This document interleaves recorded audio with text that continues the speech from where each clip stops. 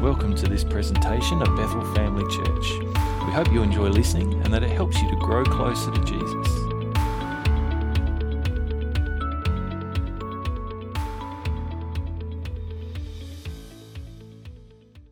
All right, if you have your Bibles this morning, would you open them up to Luke chapter 10? We're going to read, obviously, as you can see, we've got up here, we're talking about Mary and Martha this morning. And it's a story that, like, I've probably heard it 100 times. I've read it often. I know it well. I've heard preachers talk about it. And, we have this kind of contrast between Mary, the spiritual one, and Martha, the unspiritual one. Well, that's kind of how it's often presented. In a way, isn't it? But Martha was the one who was kind of busy and doing things and serving, and got a little bit annoyed at Mary because she wasn't helping. Let's just have a look at the story, and I want to kind of talk about, I guess, what God's been putting on my heart and why I feel like He's laid this on my heart this week. So it's at the end of Luke chapter 10. It says, as Jesus and the disciples continued on their way to Jerusalem, they came to a certain village where a woman named Martha welcomed him into her home. Her sister Mary sat at the Lord's feet listening to what he taught. So we kind of get the impression, don't we, that these two sisters, they live together. In other parts of Scripture, we're told they have a brother called Lazarus who very probably lives there with them as well. But when we read this, it says that the house, it says Martha welcomed him into her home. We kind of get the sense that she's the big sister. I don't think that's an unreasonable kind of thing to suppose here. Probably the responsible one. Probably the one that pays the bills.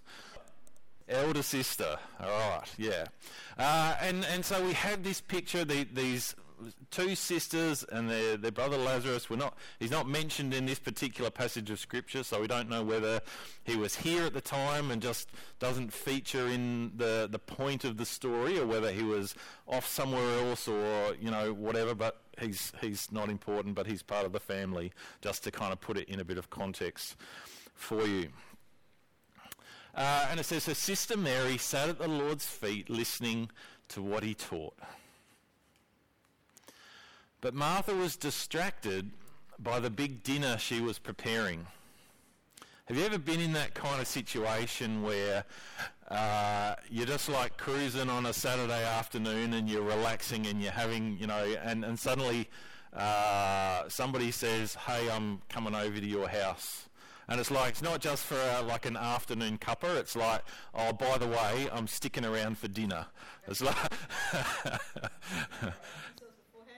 Well, I don't know how much warning Martha had here. It does say that, in the first bit we read, it said, she welcomed him. So whether she knew Jesus was coming to Bethany ahead of time and had time to tidy up and, do a bit of a spruce up and make sure there was groceries in the pantry or whatever, we're not really sure. Whether she just found out that Jesus was in Bethany and she's like, oh, you should come to my house. We don't know. But we do get the sense that it wasn't like she didn't take that as like an imposition. Like Martha, it says Martha welcomed him to her house. And, we read about in the accounts of Mary and Martha and their relationship with Jesus and Lazarus, we read that there was a close relationship. He stayed at her house a number of times. They knew each other well, and they were friends. They really cared about each other. And so we don't get the sense that Martha was an unwilling participant in Jesus coming to her house. I find it a little bit hard to imagine Jesus going somewhere where he sort of wasn't really very welcome. We don't get that sense much in Scripture, do we? Usually he was quite happy to just, keep walking or to go chill out under a tree somewhere, and usually he would go when he was invited, and hospitality was extended and that sort of thing. So we kind of come to this, maybe there were some things where Martha wasn't particularly prepared. Maybe she was just the kind of person who had a gift of hospitality. You know what it's like? Have you ever been to the home of someone who has a gift of hospitality? They love to make sure that everything is just right. They love to make sure that the food that they present to you is a little bit fancy, a little bit special. This is sometimes how I feel when a pastor goes to a Filipino home. You always feel like the food's just a little bit like they want you to enjoy their food, don't they? Isn't that right? I'm looking over this side. No particular reason why I'm looking over this side. What was that? Must enjoy the food. It's not optional. It's compulsory. But that's they want to bless you. They want you to feel welcome. Nothing is too much trouble. Even though I have weird food allergies and intolerances that probably leave them scratching their heads wondering, what on earth do I feed this man? But they would never let you know that. And so we kind of get this sense that Martha's this kind of person. She wants things to be right because she loves Jesus. She respects him as a teacher. She wants to bless him, and I'm probably getting ahead of myself in terms of some of my points, but I'm trying to create this picture of what's going on in the home. Are you getting it with me? Are you getting a feel? We probably know people who are a bit like that, who just love to put on the food. They always seem to have, chilled glasses in the freezer or something when they give you a cold beverage, or, the coffee's always on, or, they always manage to pull out this cake that I baked earlier, or just on the off chance that somebody might drop in, or, it's... Yeah, so, some of us are totally not like that, but we like visiting people who are like that, don't we? Yeah. So it says Martha's distracted by this big dinner she's preparing. She's trying to lay it on. She's trying to, and we've got to remember too, like it does say Jesus was with his disciples, okay? So it probably wasn't just Jesus in the home. There was probably at least the 12 disciples were there as well. So we can assume it wasn't like some little hovel or something. It was probably a reasonable sized home and that sort of thing. And it says that she came to Jesus and she said, "Lord, doesn't it seem unfair to you that my sister just sits here while I do all the work? Tell her to come and help me." But the Lord said to her, "My dear Martha," and some translations he says, "Martha, Martha." Not the Brady Bunch, Marsha. No, but there's this kind of affection in his voice. I think that's what the New Living Translation here is trying to capture, that affection that he's communicating and that he's feeling towards Martha. You can just see that kind, patient, long-suffering expression on his face, can't you? My dear Martha, you are worried and upset over all these details. There is only one thing worth being concerned about. Mary has discovered it, and it will not be taken away from her. Now we see a contrast here, don't we, between Martha and her personality, and Mary and her personality, and it's not hard to imagine. We often know people who are kind of a little bit that way inclined. We know people whose I often think about personalities. It helps me to think about in terms of love languages too sometimes. And I think, if you're familiar with the concept of the 5 love languages, I think probably a lot of you are. Martha's love language is probably what? Acts of serving, like she's and Mary's, here over sitting with Jesus, spending time with Jesus. What's her love language? Probably quality time. That's right. Love having a wife whose love language is quality time. So I understand that one. I relate to that one well. I just want to be here with you, doing what you're doing. But this kind of raises this whole question. Now, Jesus, as he responds to Martha, and he's like, Martha, like you're fussing over this big meal, and like any normal bloke is like, as long as it's food, I'm happy, you know. There's a bunch of blokes here, like it doesn't have to have pretty garnishes on it. It doesn't have to like be curled along the edges or, you know, whatever. It doesn't have to be, you know, fancy tablecloth or like, you know, it's like as long as we can eat it, that's sweet. That's all cool. It's like you're stressing out here. He says there's one thing that's worth being concerned about. Now, if you've ever heard a sermon preached on this passage of Scripture, and I've heard quite a number of them, it often kind of, like I said, alluded to before, it often is presented as Mary's kind of the spiritual one who, you know, is doing the right thing, and Martha gets told off because she's the unspiritual one who's fussing over practical things, and she should have just been sitting and listening to Jesus as well. Anybody heard a sermon that kind of goes along similar lines to that? You're not. Matthew's putting his hand up. Thank you, Matthew. Some of you are just nodding and like, you know. But I think like Martha kind of gets a bit of a rough portrayal.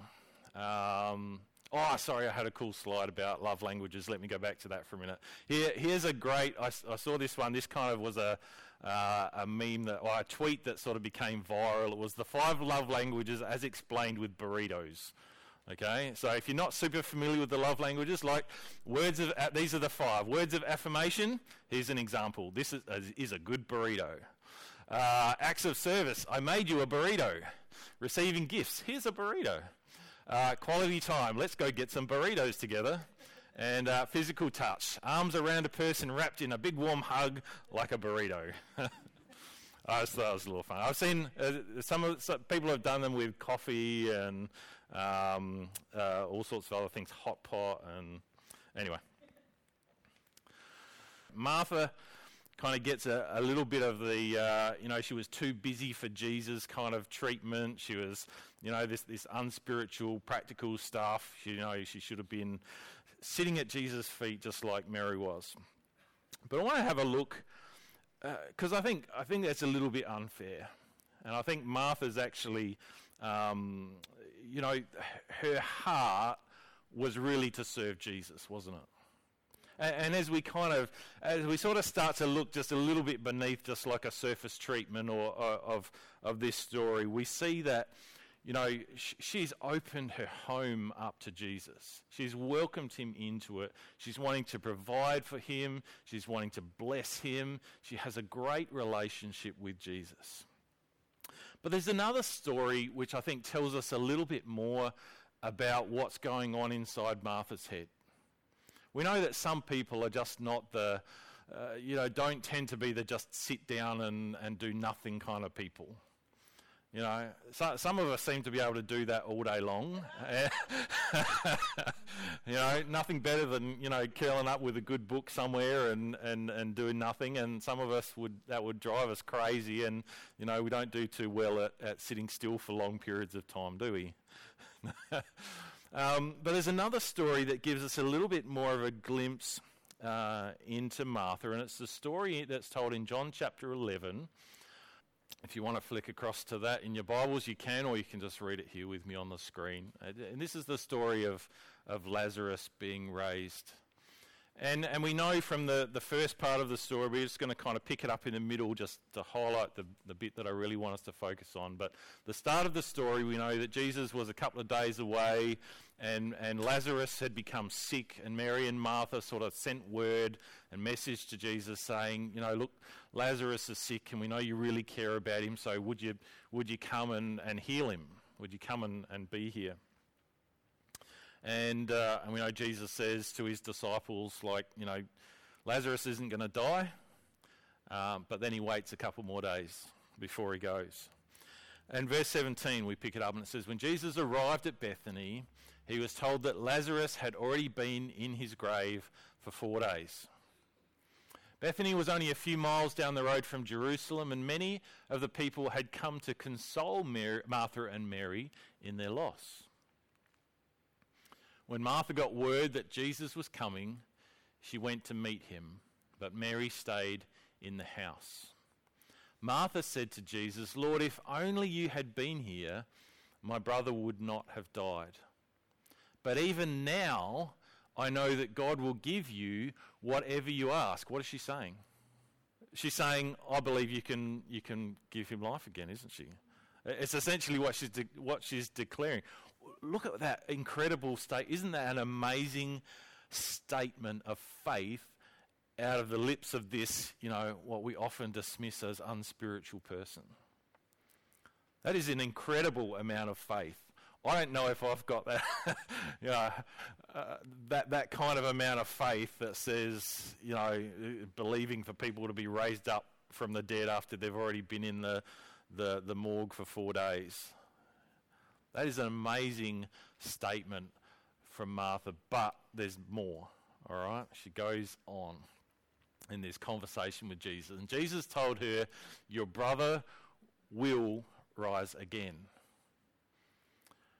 And it's almost like, yes, Martha says he'll rise when everyone else rises at the last day, and she thinks that Jesus is offering a kind of a words of comfort or in that sense. And Jesus told her, I am the resurrection and the life. Anyone who believes in me will live even after dying. Everyone who lives in me and believes in me will never ever die. Do you believe this, Martha? Yes, Lord, she told him. And watch what she says next.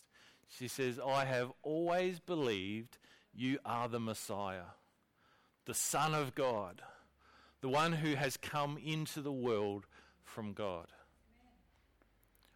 What a declaration. Does that kind of sound familiar to you? That kind of declaration about who Jesus is. Who else do we know that made a declaration about Jesus being the Messiah?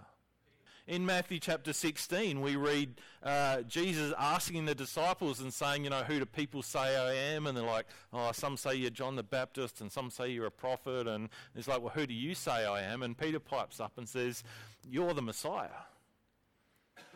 And Jesus says, blessed are you, Simon, for, God has revealed this to you and it's not come from men, and now I call you Peter, which means rock, and on this rock I will build my church. And so Jesus actually, and we see this, and we often give, like Simon Peter, a lot of credit for this statement, this revelation, this understanding, and this declaration of faith, this belief in Jesus as the Messiah. But Martha doesn't often get much credit for a remarkably similar kind of statement and declaration of her faith and her confidence in who Jesus is. I think given what Martha says and given this declaration from her, and the fact that she states this is not just a new revelation based on what's going on in that moment. She says, I've always believed. Did you notice that? It's like this is a belief that she's held for some time. This is not just like, just yesterday I figured it out. This is like, this goes a long way to explaining, her deference to Jesus as a teacher and her willingness to serve and host and all those kinds of things because of her respect for Jesus. But I think, when we read these kind of passages and read these words that come from her mouth, we can't simply dismiss her as an unspiritual person, can we? We can't just dismiss her as somebody who doesn't really get it, because she obviously does. She obviously understands a lot and has listened to Jesus talking and has been in his presence enough to know who he really is. At a time when very few did. There were many even of his disciples at this stage and followers and those who are regularly listening and people who'd studied scriptures and knew the prophecies that hadn't got to this level of revelation yet at this point in time about who Jesus is. But Martha does, and she's got it. And so we can't simply just write her off and write her responses off as being, well, she's an unspiritual person who really needs to check her priorities, kind of. You know what I mean? So what is Jesus saying? What's the point of the story then? If it's not about spiritual person versus unspiritual person, and we emulate Mary and not Martha. What's the point of the passage? Is Jesus saying that serving people and doing things in practical ways is not important? No, obviously not. It would contradict too much of Scripture, wouldn't it? We have all kinds of things, and Luke doesn't seem to agree with this either, if only by the fact that this story about Mary and Martha comes immediately after the story of the Good Samaritan.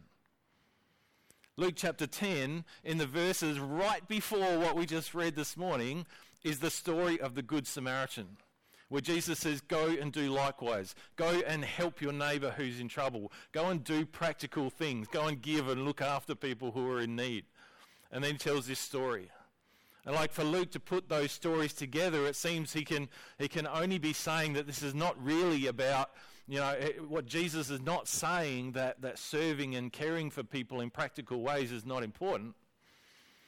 When James writes his epistle and encourages people, believers from all over the place, he says, he encourages them that they should not just listen to God's word, but you must do what it says. In James 1 verse 22, Jesus himself commanded his disciples to become servants, to be willing to wash one another's feet just as he had done for them. Ephesians 2 verse 10, when Paul writes to the church at Ephesus, he says, we are God's masterpiece. He has created us anew in Christ Jesus so we can do the good things he planned for us long ago.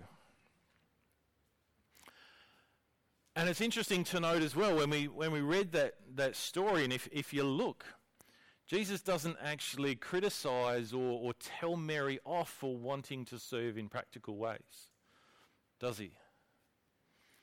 The only criticism that she has from Jesus is that he says, Martha, you're all stressed and you're all worried about things that aren't really that big a deal. He says you're getting stressed, you're getting worried.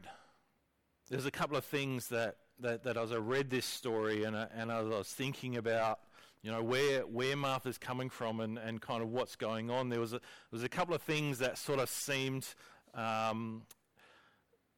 to kind of be part or tied up with why Martha gets really stressed out. And this is kind of a little bit of my it's not written here in Scripture, okay, so we're not going to build any theology on it, but I just kind of want to help to illustrate and maybe some things that perhaps are a little bit thought-provoking, all right? So Martha's stress and worry and anxiety seems to me that it could possibly be coming from a couple of things that are perhaps going through her mind. This is kind of based on, I guess, my experience of human beings. And the first one, I think, is she's getting stressed because of her desire to please. And sometimes we get anxious because we're looking for, when our desire, when our motivation, when our goal is to please somebody, then usually don't we look for some sort of validation or affirmation of that. We look to see how it's being received, whether we're being successful in pleasing that person. Do we see joy? Do we see pleasure? Do we see delight or something in that person's face or in their response? And I believe that Martha honestly and genuinely and with a great heart, at least at the beginning, wanted to please Jesus. And as we hear her words to Jesus, there's almost like, for me, I almost hear an unspoken request for that kind of affirmation and that sort of validation in her words when she says, Jesus, does it seem unfair to you that I'm here kind of doing all the work and Mary's not?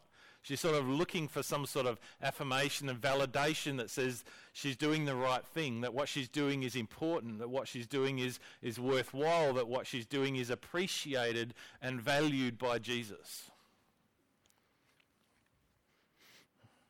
When she says, tell her to come and help me, she's trying to get Jesus on her side, isn't she? She's like, come on, Jesus, you agree with me, don't you?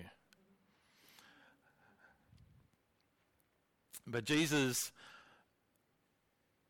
I think he loves Martha because I think he knows exactly what's going on in her heart.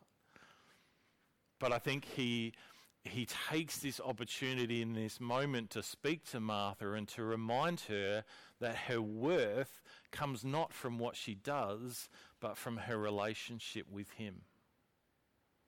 That his approval of her and his pleasure in her is not because she cooks the best apple pie in Bethany, but because he sees her heart and he knows her desire and her love to be a servant and to care for him, and her generosity in providing, and and he sees the heart behind where all these things are coming from.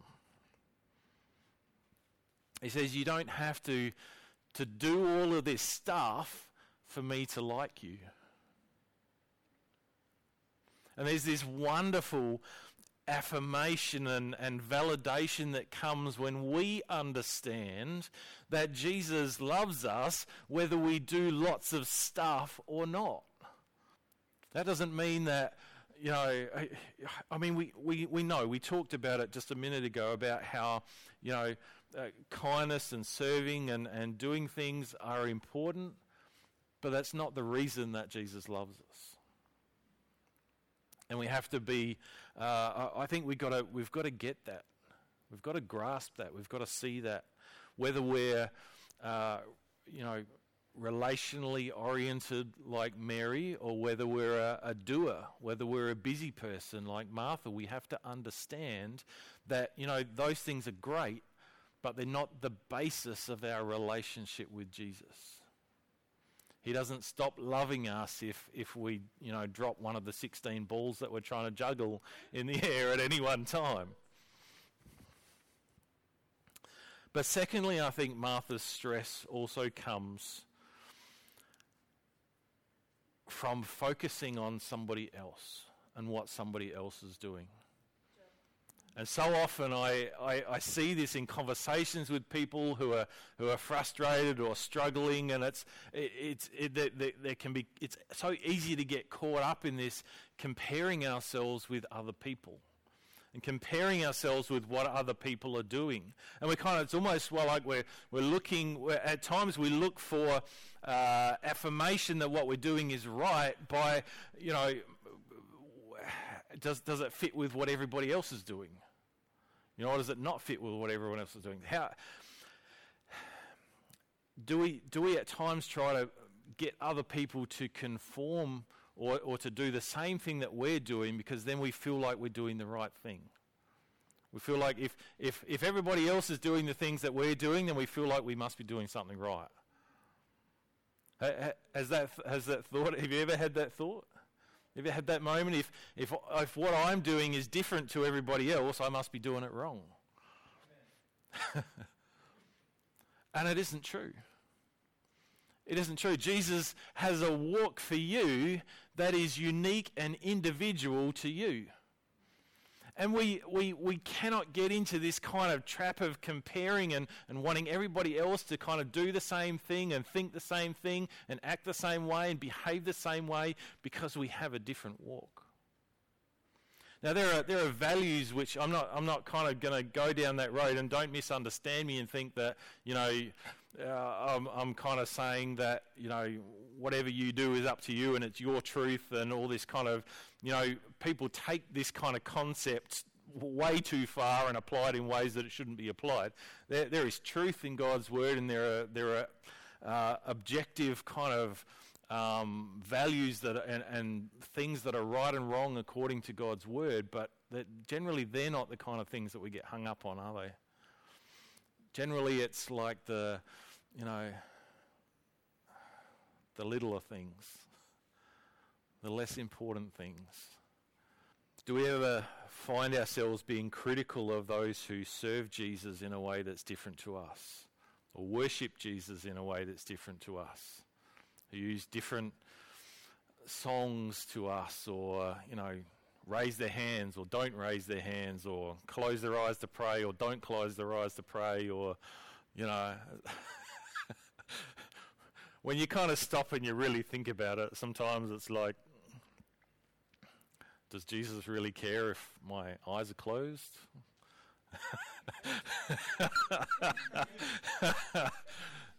He probably does if you're driving the car at the time. Yeah. So, open them, please. All right. So Martha is looking at Mary and going, she's kind of almost like superimposing herself onto Mary. And it's almost like she's going, well, if Mary really cared, if Mary really wanted to be part of looking after Jesus and blessing Jesus, she would think the way I do, and she would be here helping to get the meal out. And Jesus is like, no, Mary's not you.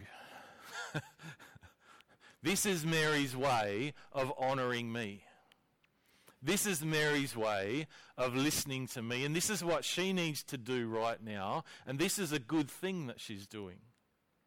Sometimes it can be a little bit of that. We can get so busy doing things for Jesus that we stop doing things with Jesus. Have you ever noticed that? And sometimes it's like there's nothing wrong with doing things, but we need to be doing things with Jesus instead of just for Jesus. And the things that we do need to come out of the time that we've spent sitting in the presence of Jesus. And I have absolutely no doubt that if Jesus had said to Mary, Mary, would you go and get me this? Mary, would you go and do this for me? That she would have done it without hesitation. Because she would have heard her master's voice and heard him speaking to her and giving her an instruction and a request, and she would have gone, yep, absolutely, I can do that for you. And so often I think sometimes our busyness has very little to do with what Jesus has actually told us to do. And it has very little to do with us actually spending time and listening to his voice and hearing him at all. And I've been challenged by a lot of this stuff, and I can tell you that over the last few weeks and few months even, that the Holy Spirit's kind of been challenging me about my own spiritual relationship with him. Most of you have no idea about what it's like to be a pastor. Okay, that's a pretty safe statement, isn't it? Most of you don't know what it's like to be to pastor a church, to get up every week and have the responsibility of leading and preaching and teaching. And most of you would have little understanding of what it's like to try to feed yourself spiritually and not let it become a 3-point sermon outline for what you're going to preach on Sunday morning. And so much of what God has been challenging me on lately is like, if you stripped away some of that stuff, if I wasn't preaching on Sunday, it's like, how do I just kind of take in stuff and listen to stuff for me? And he's been challenging me on this and going, trying to get me to just sit down and read something without it being sermon material, or listen to something without it being a leadership presentation, or and those kind of things. And it's not easy. It's not easy. Even when I'm on holidays, I'm listening to a sermon and it's kind of like, oh yeah, that'd be a great sermon. I could preach that.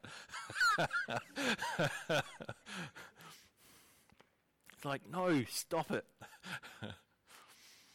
And sometimes it just has to be, just kind of like no agendas, no ulterior motives, no kind of looking for the next Sunday morning message, or, looking for how I can be a good example to somebody else, or who really needs to hear this message, who this would be really good for, because you know that's what's. That's probably something you can relate to a little bit, right? You have those moments, don't you? You're listening to something, you go, oh, so-and-so really needs to hear this. And that's okay. Like, there's nothing wrong with that. That might really encourage them and bless them if you share it. But if you miss out on what God is saying to you because you're too busy looking over at how that's going to speak to so-and-so over here, I think maybe you missed the point. We've missed a little something there. What if you lost your ability to do anything? What if you had no opportunity anymore? What if you had nothing left to give? And what if you had no capacity or opportunity to serve in a church? What if you had no physical ability to be able to help other people? What if you had no sight to read another word, or no voice to sing or speak to another person? Is there anything left? And it's like Jesus is saying here to Martha, and I don't know whether Mary heard this or not. I suspect that she probably was within earshot, because when we tell somebody to go and tell somebody else to do something, generally they're hearing it, aren't they? It's like... you can be pretty sure that Martha spoke in a volume that Mary could hear. And I suspect that Jesus probably did too. And part of what Jesus was saying was affirmation for Mary as much as it was affirmation for Martha. And he says, hey, your relationship with me is the only thing that is absolutely necessary and essential. Everything else is icing on the cake. Everything else is bells and whistles, and they might be fantastic and they might be great, but there is only one thing that is essential. There is only one thing that is necessary. There is only one thing that is needed, and that's our relationship with Jesus. And I want to encourage you to challenge yourself and ask yourself some questions this week. Those same kind of questions that I've been asking myself, and I know it kind of almost sounds a little bit hypocritical, and I've been saying, trying to listen to Jesus for things that aren't going to end up in a sermon, and I'm kind of talking about that. But I just felt like Holy Spirit put that on my heart to share, because He knows that we need reminders at times to go, it isn't just about what we do. Jesus doesn't really need you to do stuff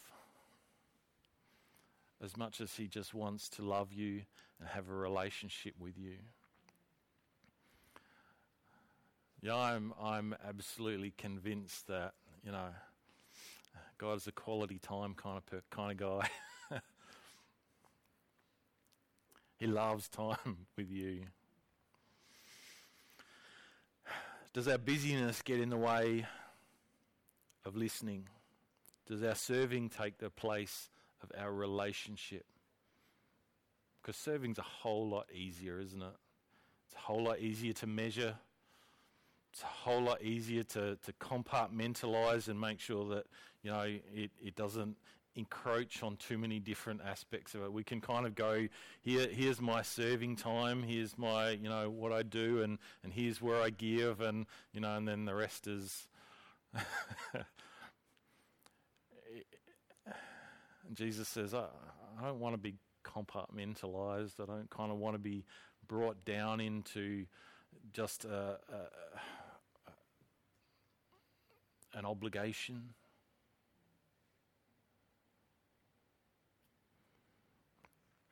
I don't want to be reduced to an activity. God doesn't want to be reduced to 2 hours on a Sunday morning.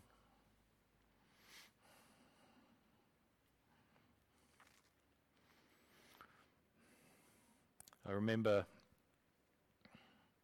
kind of think back to the prayer school and the three aspects of what it is to pray. When Matthew Bolte was here last year and was sharing that with us. Do you remember? Does anyone remember? Apart from Hayley, I know you know. I was talking, I was listening, and I was doing. Remember those three? And essentially that's praying, that's communicating with Jesus involves us talking, us listening, and us doing. And that's kind of like what prayer is really all about, and this relationship with Jesus. And it's kind of like, yes, all of those are really important. And as we come and we spend time, yes, doing is part of that. I'm not knocking those of you, I'm not criticizing in any way, shape or form, those of you who are people who love to be busy, who love to do and love to be active. And, we need you. Absolutely. Very little would get done without you. It's awesome. We need doers. We need people who, take action, but not at the expense of your relationship.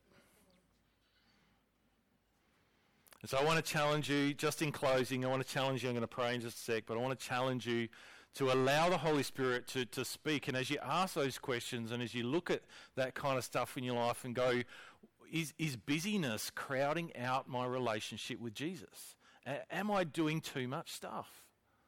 Am I doing stuff, even good stuff, even church stuff, even reading my Bible or, listening to Christian music or going to church, that's doing stuff. And sometimes that can even be done without necessarily it being done out of that place of relationship.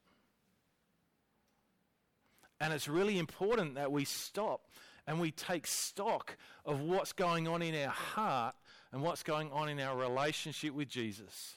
And we say, if all that stuff is stripped away, what's left? Where is my relationship? What is my relationship with Jesus based on? Let's pray. Father, we thank you that you love to spend time with us. Well, it's an amazing privilege to think that the God of the universe wants to have a relationship with me, wants to spend time with me. And Father, we pray that you would help us this week as we're listening to you, as we're asking ourselves some of these questions, as we're evaluating, Lord, that you would give us wisdom, that you would give us discernment, that you would give us insight and understanding, that you would help us to see and identify those areas in our life where busyness has taken the place of our relationship, where we've got so caught up and stressed about the stuff and doing the stuff that we no longer have any time to sit with you and listen to your voice. That's getting crowded out. And Lord, I pray that you would help us to be wise in how we take steps to address that. That you would help us to prioritize and to make time to sit with you, to listen to you, to hear your voice. Lord, not that we would forego action, not that we would say, that's bad, but Lord, that we would say, everything that I do comes out of that time that I spend with you. Everything that I do is in response to hearing your voice. Everything that I do is in response to your leading and your guiding and your relationship with me. Father, I pray that you would help me in doing that. Lord, I know that this is not something that I'm going to do today or this week even. But Lord, some of these things are changes in the rhythms of my life, the beat of my life. Lord, I pray that you would help me to make the adjustments that I need to make.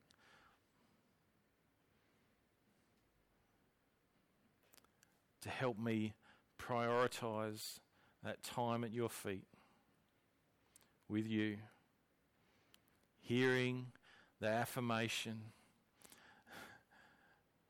that says you love me without the stuff, that you've got the details in your hand, that you can take care of that stuff. But you want me first and foremost. You don't love me for what I can do. You love me for me. Lord, we give you thanks. We're grateful for that. Help us, we pray, in Jesus' name. Amen. Thanks for listening to today's message. For more information or to listen to other podcasts, head to our website at bethelcrc.org.au or check out Bethel Family Church on Facebook.